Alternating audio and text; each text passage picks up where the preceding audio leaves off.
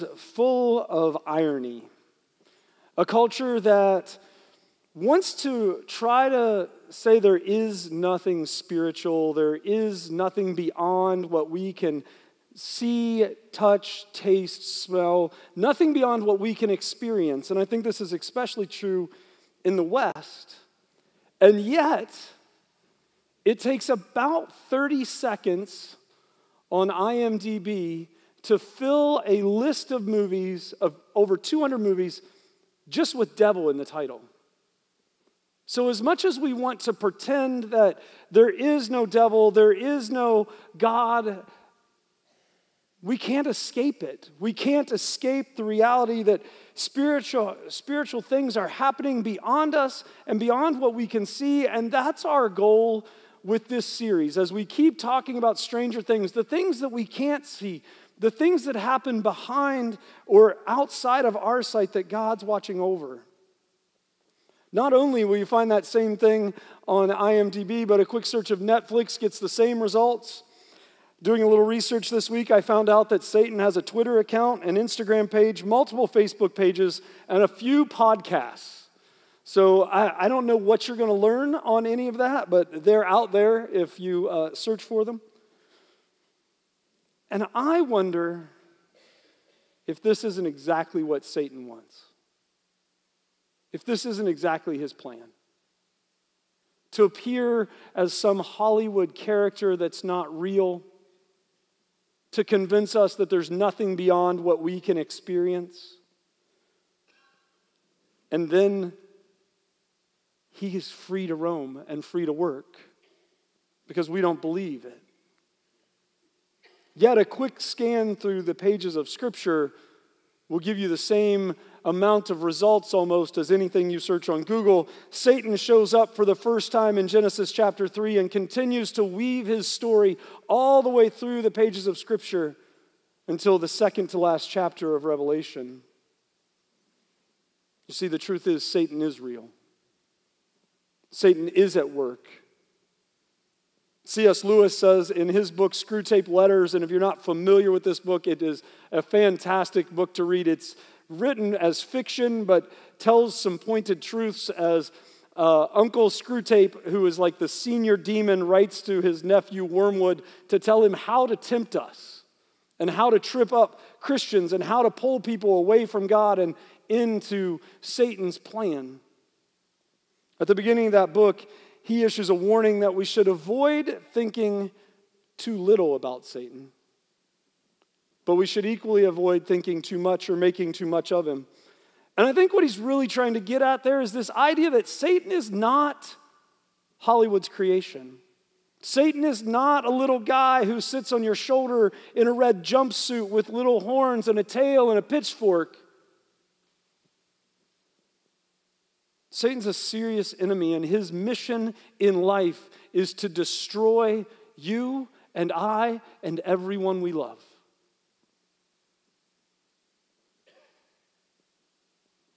If you look at the Gospel of John, John says this: the thief's purpose is to steal, kill, and destroy. That's Satan's goal. To steal life. To destroy relationships. And if he can, to kill us. So no matter what you call him, Satan, Prince of Peace, the devil, evil, we have to realize he's real. And if you're like, well, that's cute. I'm not sure I really believe that. Maybe consider the reality that Jesus believed he was real. Paul believed he was real and wrote about him. Peter believed he was real. And Moses, who wrote the first 5 books of the Bible, believed he was real. He's included in all their writings and in all of their conversations. We might also consider that it's only in the West that we struggle with this idea that Satan is real. That the global Christian church has no struggle believing that Satan is real. But if you want to take a nap today, I understand it was a beautiful day yesterday. Maybe you worked in the yard and you're ready to just kind of zone out today. This is the one thing I want you to hear. This is the most important part of this. Yes, Satan's real. Yes, he's a real adversary, but the gospel makes Satan a defeated adversary. The gospel makes Satan a defeated adversary. And a defeated opponent is probably the most dangerous opponent. Satan's known since Genesis that he was defeated. There's a prophecy there. Genesis chapter 3, verse 15 says, he will strike your head, and that is God pronouncing to Satan that one day Jesus will come, will crush his head, and Satan will be defeated. And so he's known from the very beginning what his ultimate end is. But if you're a sports fan at all, you know the underdog is the most dangerous team to play. So I love to watch sports. I used to like to play sports. If I still looked like I played sports, maybe I could still play them. But in March, there's this basketball tournament that is like the greatest thing ever. If you don't know what March Madness is or have not watched the top 68 teams compete for a national championship, I tune in every year just to see if a number 16 seed can actually upset a Duke or a North Carolina or a Kansas. Because let's be honest, nobody wants those three teams to win ever. And you're just hoping that underdog could come up. And that underdog often plays in ways they've never played all year because they know they have nothing to lose. If they lose this game, they go home. If they lose this game, their season's over. And so they fight and they claw, and every year, multiple lower seeds, multiple underdogs beat the superior competitor. And I think the same is true. Satan is defeated. Satan is the underdog, but he is coming on full attack. And I think we can all think about times in our lives where he's won because we haven't listened to the words of 1 Peter that Pastor Jose read for us. Stay alert. Watch out. The part of that verse that I love is it says, Satan prowls around like a roaring lion. Now, he's like a lion. Obviously, Satan is not a lion, but even metaphorically speaking, Satan is never referred to as a lion in Scripture except for this one place. But the one who is referred to as a lion is the one who's already defeated Satan, and that's Jesus Christ, who we call the Lion of Judah. And so I picture Satan. This is inside my head. It's a really scary place to go. But if you go inside my head a little bit, I picture Satan as like this little kitty cat who walks around, and every once in a while he becomes like the Incredible Hulk, and he like roars real big, and he kind of threatens us, and he kind of attacks us, and he acts like he's this really tough cat. But the reality is, the minute Jesus shows up, the minute the real lion shows up, he remembers, I'm beaten. Now, Satan comes in two ways. He comes in two different types of attacks. The first is the obvious. And we're not going to spend a whole lot of time talking about the obvious. I think the obvious ways we see Satan is in the work of the occult, in demon possession. And these things are real. They're absolutely real. They happen all over the world. They destroy people's lives. The occult is a live thing. But my guess is, living here in Golden Valley, most of us haven't ever sacrificed a chicken to Satan in our backyard or seen our neighbors sacrificing chickens.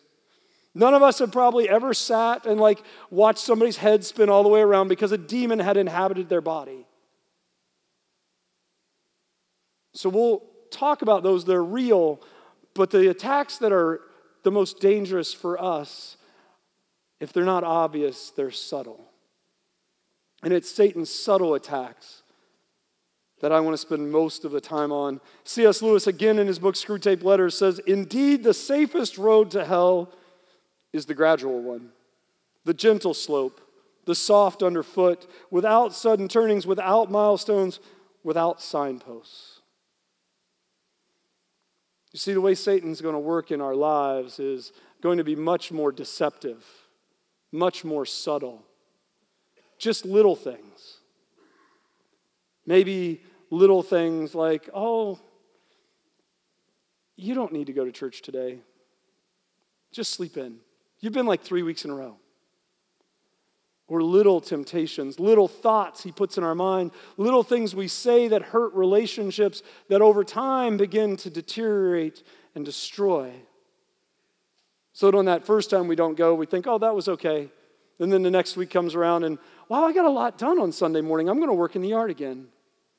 And next thing you know, you don't remember the last time you've been in the presence of God's people to hear his word. I think Satan has 3 subtle attacks. First are his lies. This begins in Genesis chapter 3 when he approaches Eve. And he looks at Eve in the garden and he says, did God really say you must not eat the fruit of any of the trees in the garden? You won't die. God knows that your eyes will be opened as soon as you eat it, and you will be like God, knowing both good and evil. You see, in his lies, Satan begins to plant doubt in Eve's faith in what God has told her to do. And then as he works that doubt and keeps pushing at it and digging at it and digging at it, he leads her to this place where she goes exactly against what God wanted her to do. He didn't start with, hey, Eve, go eat that apple, or go eat that fruit off the tree. No, he began with a lie that caused her to doubt. And that doubt and that belief, slowly as he kept picking at it, led to action that was counter to what God had asked her to do. Did God really say? Where's Satan use that phrase in your life? Did God really say that? Does God really mean that? You know he's still going to love you if you do it anyway, right? And he begins to use those subtle lies. The second thing he uses in his subtle attacks is he uses Scripture. If you look at Jesus' temptation, he says, if you're the Son of God, jump off. Jesus is on this building, this tower. Satan says, jump off. Scripture says he'll order his angels to protect you, and they will hold you up with their hands so you won't even hurt your foot on a stone. Satan knows Scripture, and he'll use it against us when it's convenient.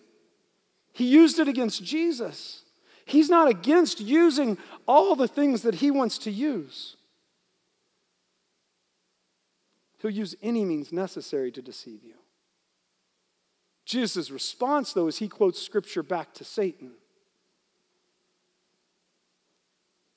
If Satan knows the Bible, Satan knows the words that God has said, Satan twists those words and changes them ever so subtly and uses them to his advantage. Do we know Scripture? Do we know Scripture enough to quote it back to him? Enough to say, no, that's not what God said. This is what God said. This is God's command. And lastly, Satan will disguise himself as a messenger of truth. 2 Corinthians 11 says, for such men are false prophets, deceitful workmen, disguising themselves as apostles of Christ, and no wonder, for even Satan disguises himself as an angel of light.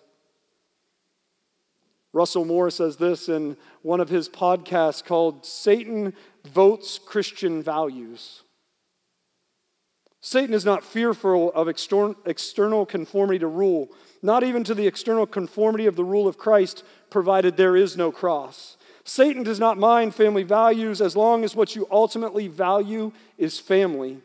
Satan does not mind social justice as long as you see justice as most importantly social.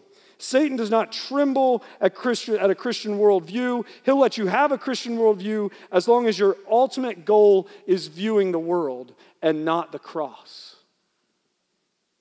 You see, we get tripped up. It's even the little things. It's the good things that we think, this is good. I'm going to value this. But the minute we take Jesus and the cross out of the center of our lives and put something else there, our values, our political party, our church, Satan wins. Because Jesus is the one who defeated him. It's Jesus' life, Jesus' death, Jesus' resurrection that gives us victory over Satan. It's not any of these other things. Satan hates the truth. And he'll tell us any lie possible, any small deception possible to make sure we get away from it. Russell Moore continues, he will let you get what you want no matter what it is. Sanctity of marriage, environmental protection, orphan care, all of these good and wonderful things, he will allow you to gain those provided you do not preach and proclaim through the power of the cross that cancels his power of condemnation.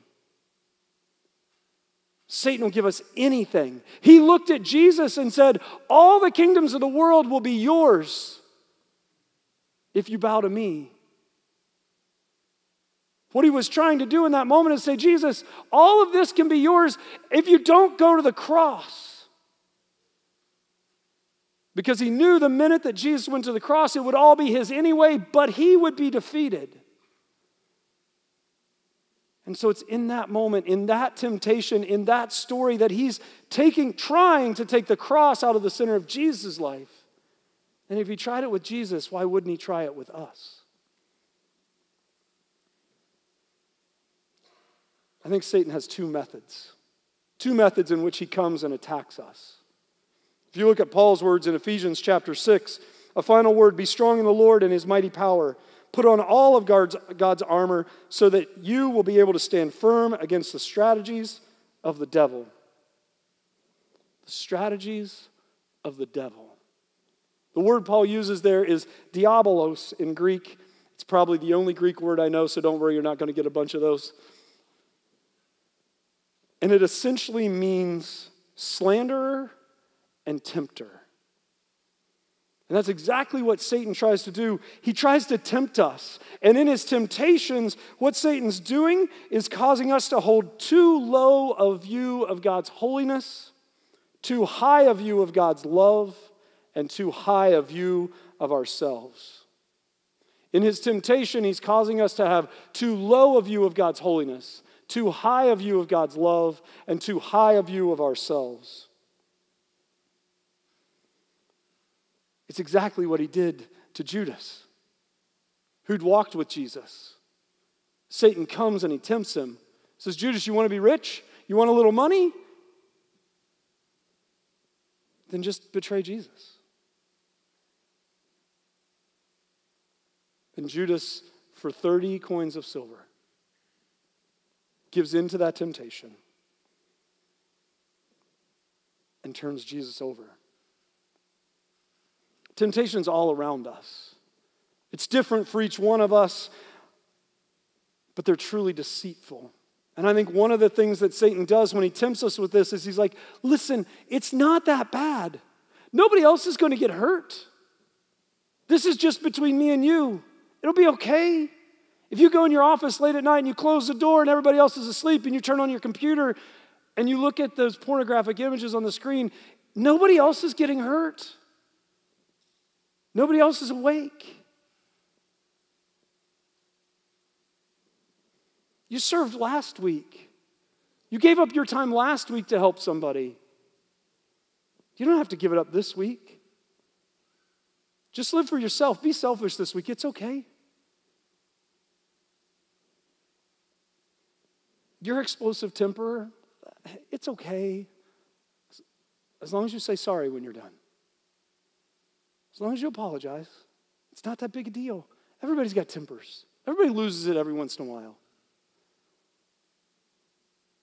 What's the temptation in each one of our lives that Satan's using?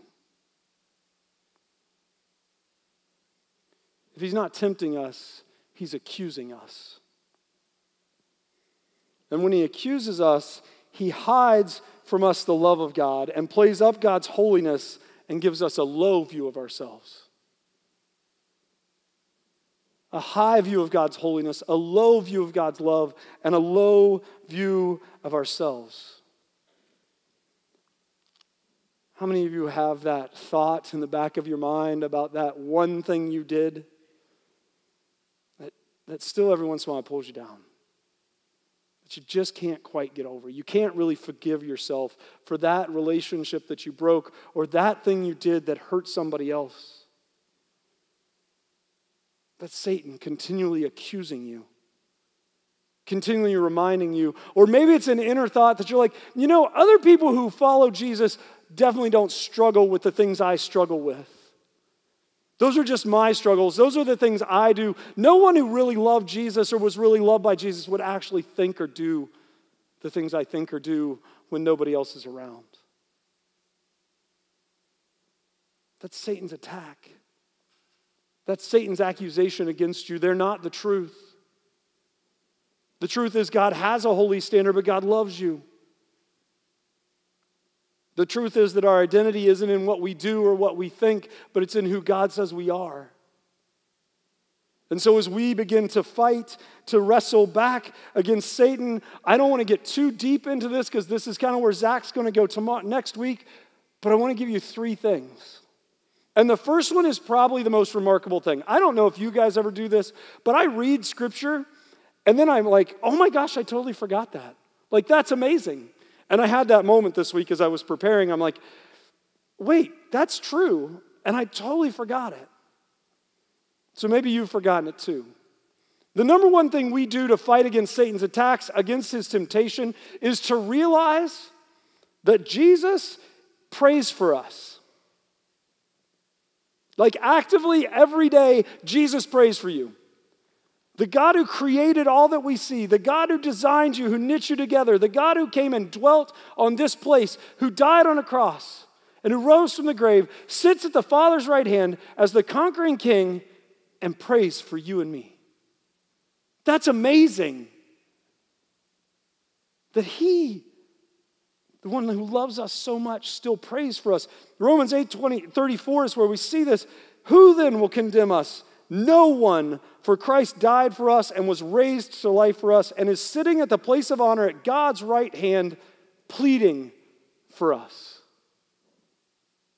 Hebrews 7:25, therefore he is able once and forever to save those who come to God through him. He lives forever to intercede with God on our behalf. When Satan comes to accuse, Jesus prays. When Satan comes to tempt, Jesus prays.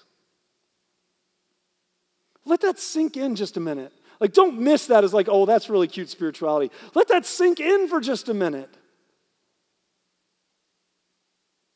The God who created you and designed you takes time to pray for you. I used to think it was really cool when my grandma prayed for me.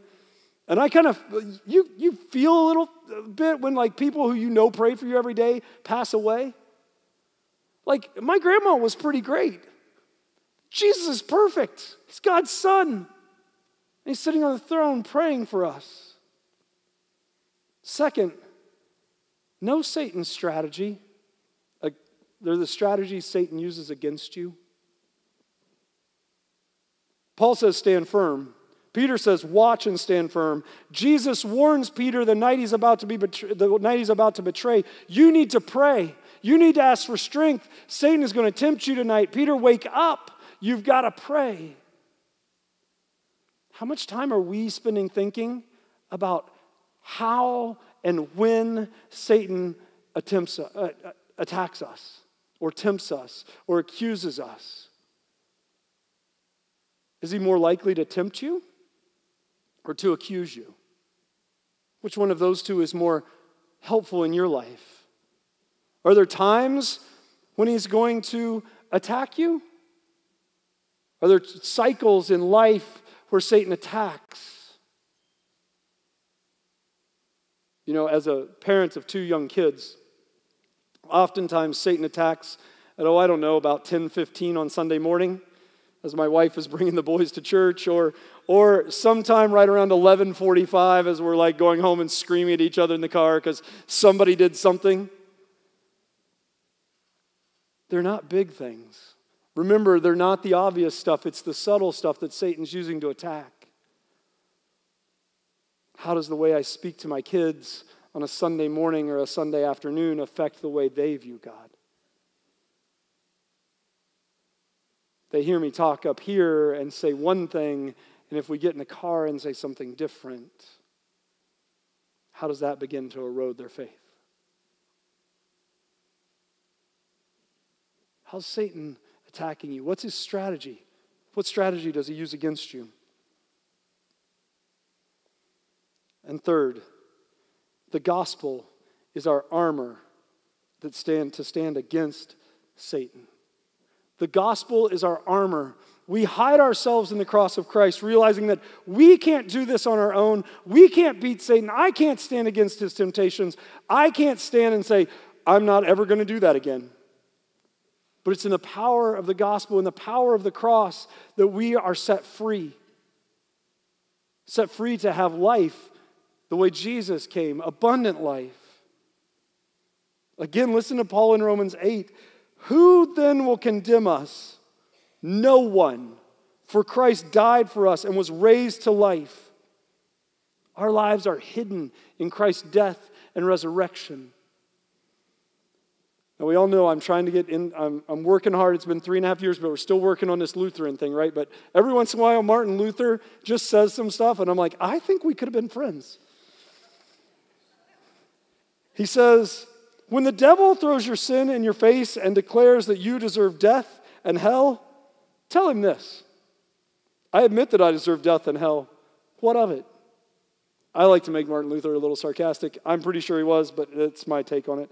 For I know one who suffered and made satisfaction on my behalf. His name is Jesus Christ, the Son of God, and where he is, there I shall also be. Amen. That's the power of the gospel.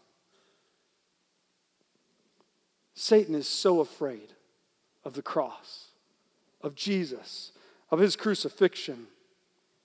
He'll give anything. Because Satan, the gospel makes Satan a defeated adversary. Yes, Satan's real. Yes, Satan is powerful. And yes, he's deceptive. Yes, Satan wants to destroy you, to ruin your life, to steal your joy, to break your relationships, and if he can, kill each and every one of us.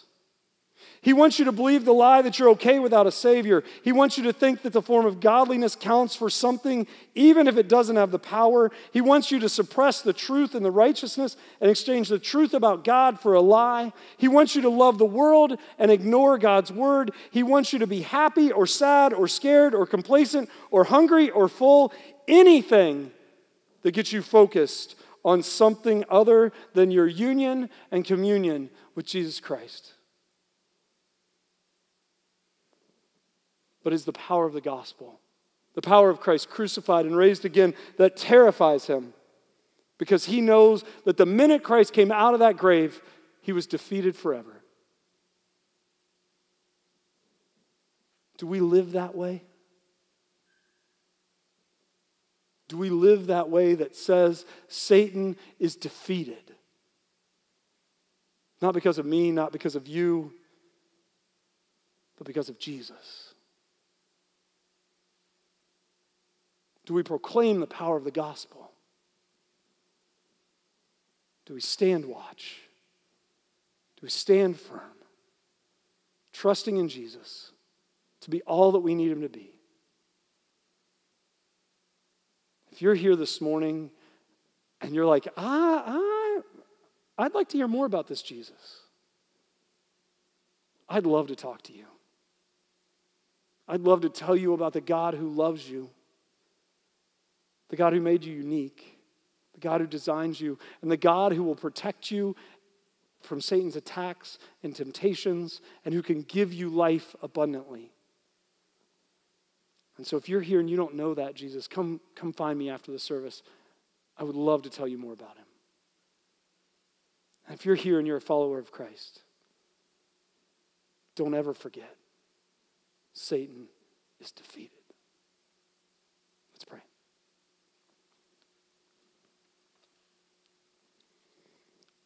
God, thank you for your word, for the truth it speaks into our lives, for the way it explains life to us and helps us see clearly who you are and what you want from us. Thank you for the truth it sheds on Satan, your enemy, your adversary, the one you defeated. God, we thank you for Jesus Christ, for your Son, who wouldn't allow Satan to win, who stood firm, and who conquered death, who conquered evil, that we might be free. God, help us to live our lives that way. Help us to go out and to share that message of your Son with those around us. Compel us to do it. Give us passion and zeal behind it, that others may be set free, that others may be given real life, that your kingdom may spread in this place.